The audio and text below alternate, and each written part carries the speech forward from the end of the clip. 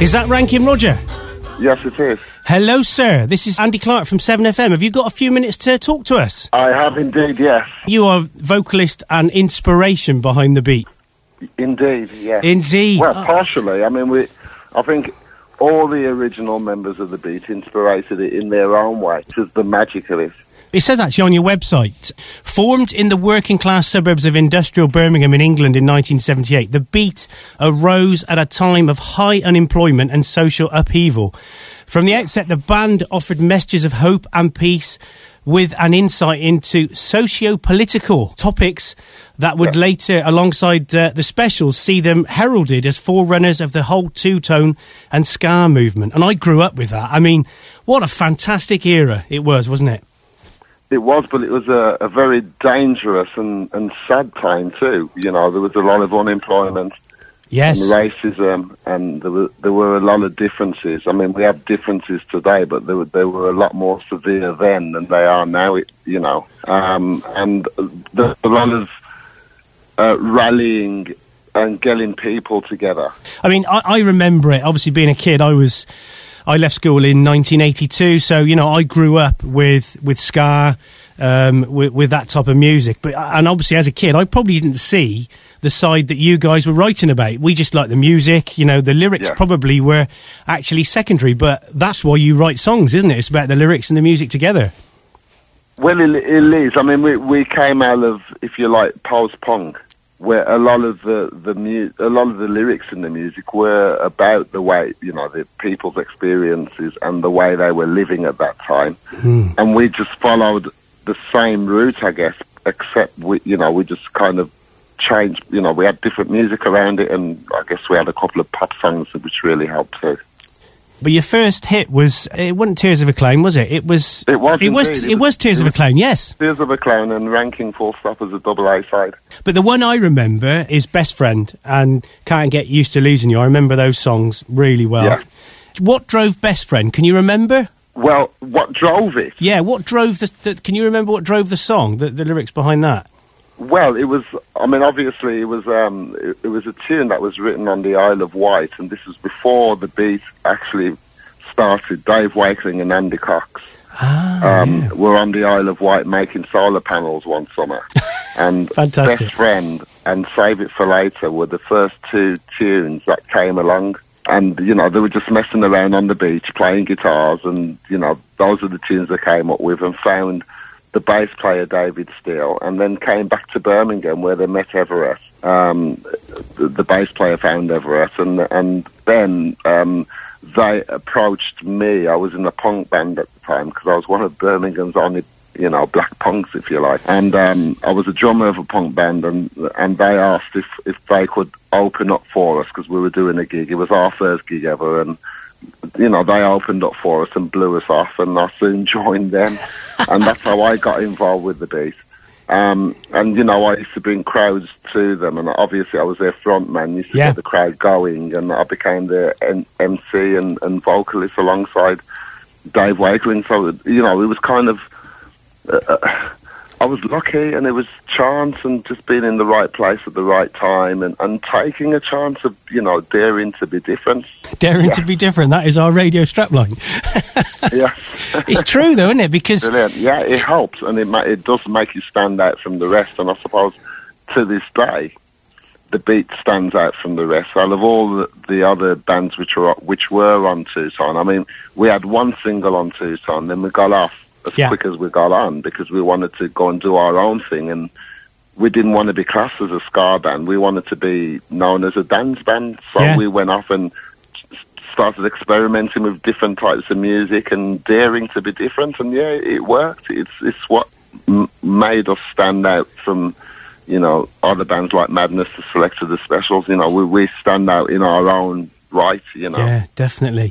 We didn't try to follow fashion. We did our own thing. Exactly. You were leaders in that. I remember I was at school, and in Gloucester Cathedral, I remember we were doing one of these orchestral things, and I paid the drummer £2, and this is in probably 1980, so that when At the Name of Jesus started, he had to play the beginning bit to mirror in the bathroom on the drums, and he did it. Oh, wow.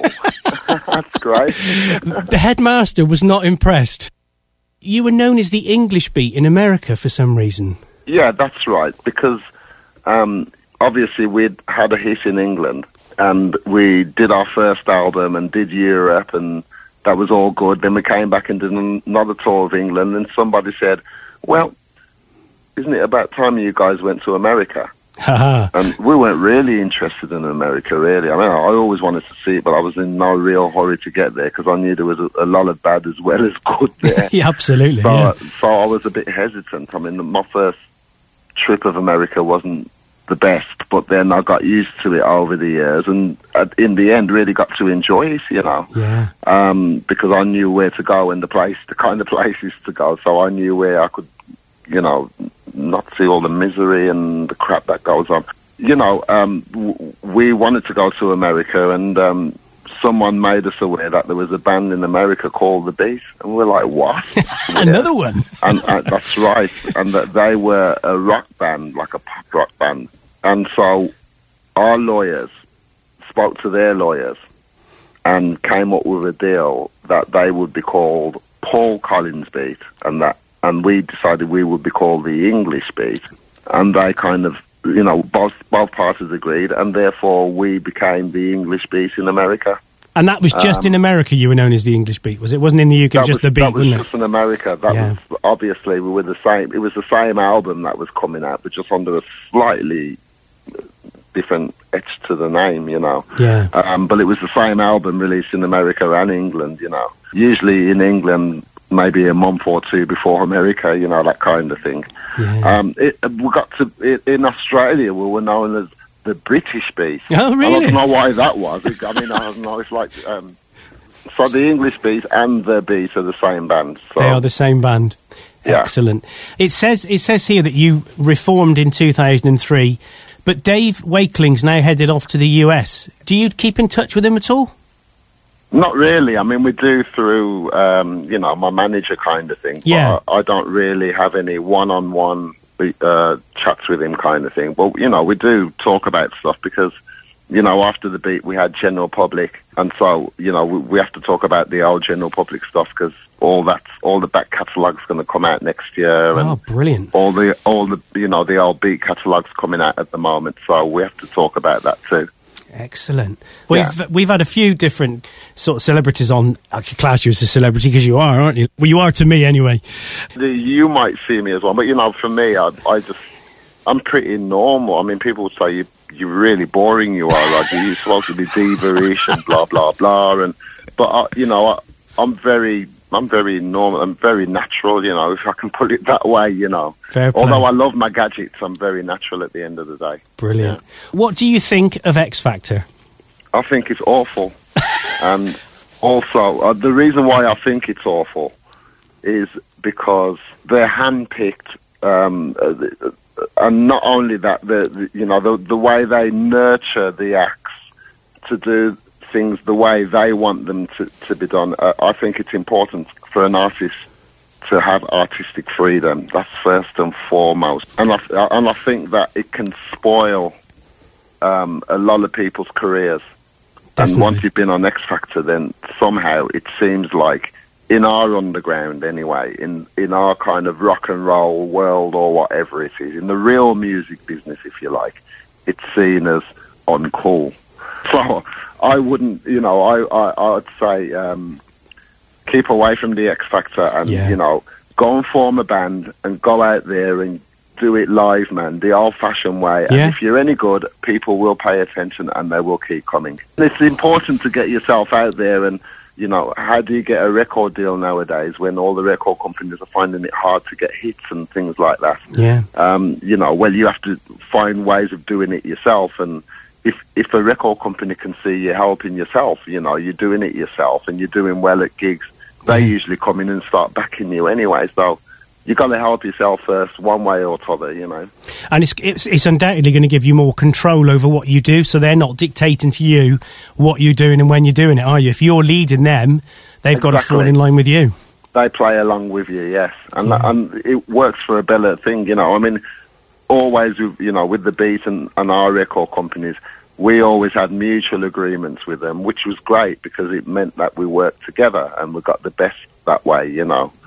So that's the best way to do it in the long run, is to do it together. But, you know, the artistic control, the artist should have the final say of which mix goes out, or, you know, which version of what tune goes out.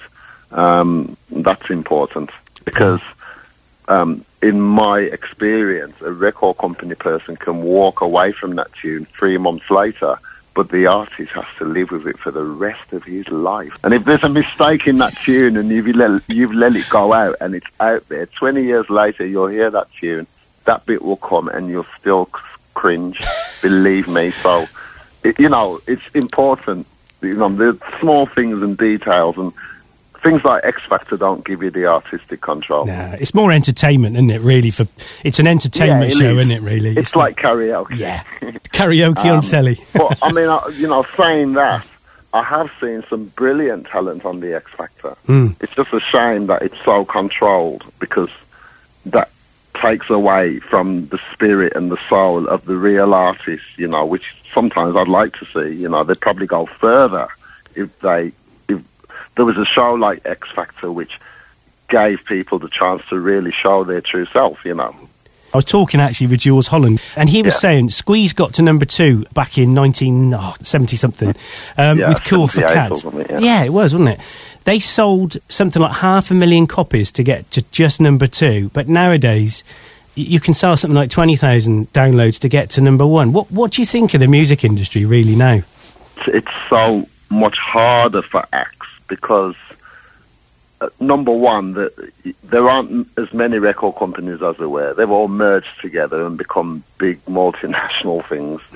So, you know, an indie record label like, say, Stiff Records or even Two Tone Records, for instance, would have given, you know, you would have stood more of a chance getting a record deal with them, and it wasn't about making money. It was just to get your name out there, and then a bigger record label would then pick you up, you know. But the way it's gone, you know, and people blame downloads really, but I don't think it's because people were downloading free music. I think it's just because technology's changed, and there are so many different ways to, you know, so many different formats to get the music on, and that's what's happened, you know. And it seems like the best place to make money in the music business now, at the moment, seems to be if you can get your music into movies, you can get really good money for that.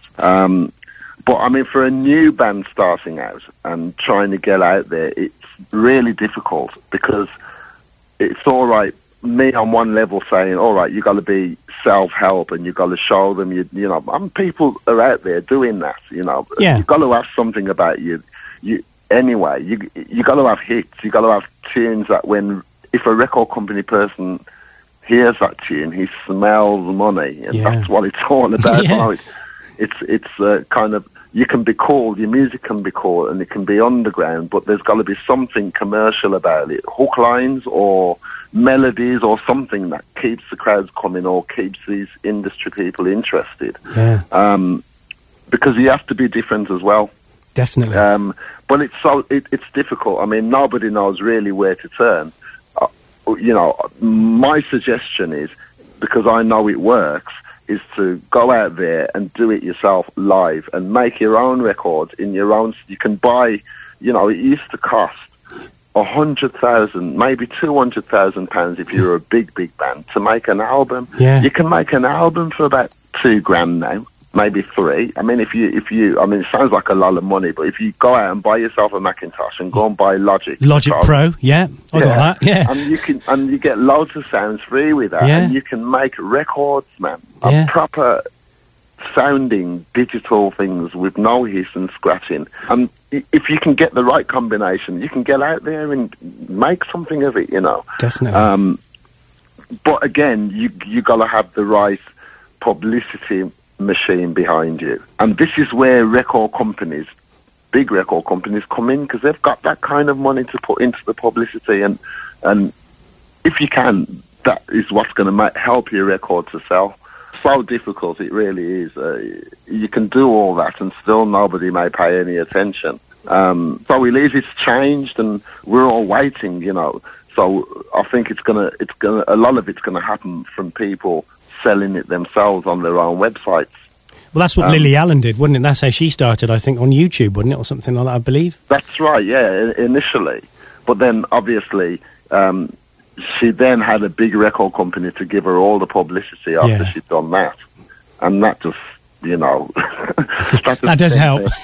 Which is great, yeah. And, you know, obviously, that is the key to it. It is the publicity and everyone knowing you're out there, but then having the chance to be played on the radio as well, if you're good. You know, if you're good enough. What do you think of stuff like Facebook, Twitter, all this sort of stuff, the media products? Do they have a place for what you're doing, or what do you think? Do you use Twitter? Twitter? Of course they do. Yeah? Obviously. I mean, I am on Twitter, but I don't really bother with Facebook, although I should really. And I Ranking Junior, my son does. He's always on there. But the thing is, I think it gets too much in the way of my life. So I just haven't got the time to do it because I'm too busy thinking about music or business or something else. But I think it's important because, you know, you can get someone to a gig in, you know, you can get 300 people to a gig by pulling a little advert on your Facebook, and people, oh, I didn't know that, great, and they pass the message on, and it goes viral. Things can happen quickly through Facebook. But I think that it can delve too much into your private life, and therefore, you know, once I'm off stage, you know, and I'm at home or whatever, I go into my private life, and I don't want to be part of the media and all that business. I just go and live my life and, you know, be as natural as possible and forget about, you know, out there you're supposed to be a pop star. Well, right here I'm just me and no one else, and don't you dare try and treat me like that, you know, because I'm just normal like everyone else, and Fantastic. I deserve to be treated that way. What would you be doing if you weren't entertaining and performing and being a musician? I mean, you said you like gadgets. Would you be doing something to do with that, do you reckon? Well, funnily enough, I've always said if it wasn't for music, I would have been in prison, and I might have been. That's what Jules Holland said. He said exactly the same thing. Yeah, music saved me big time, and, you know, kind of, I could put my energies somewhere else instead of being mischievous, put it that way. Yeah. And it went into music, and I was cheeky in music, and it was great because it worked, you know. Definitely. And I can't really, you know, look back. I just have to look forward all the time. I don't look back. But I really don't know what I would have been doing. I don't know. I wanted to be like a carpenter or, you know, a mechanic or something like that. Creative again, Yeah, creative again, you know, but I think I hit the right note when I decided that I wanted to be either an actor or a musician, certainly in the entertainment industry, and I was quite sure about that from the time I was 13. That's what I wanted to do, and I headed that way, and I left school the day I was 16, didn't take my exams, so I got no qualifications, and I took the risk, and I was in the right place at the right time, and somehow managed to get into the beat and get success, and went all around the world. And, you know, 33 years later or something, I have to look at it and go, well, I must have done the right thing, you know. Oh, yeah. It was so easy to have got, you know, when the riots were happening in Birmingham in, you know, 77 and 78, it was so easy to have, because I saw people doing it, it was so easy to have picked up a rock and thrown it at a building or a policeman, but I didn't. I thought, no, I see this danger, I need to get out of here. This is not right, you know, it's not the right way, you know. And so, you know, obviously I turned and I went another way, and as I say, I put my anger into music by protesting about it with the lyrics, and by people like the women at Green and Common, the miners, the unemployed, all those people who listen to things like Stand Down Margaret, you know, and stuff like that. They, you know, it came home to them. That was the way that was me throwing my stone, if you like, at the big system. Definitely.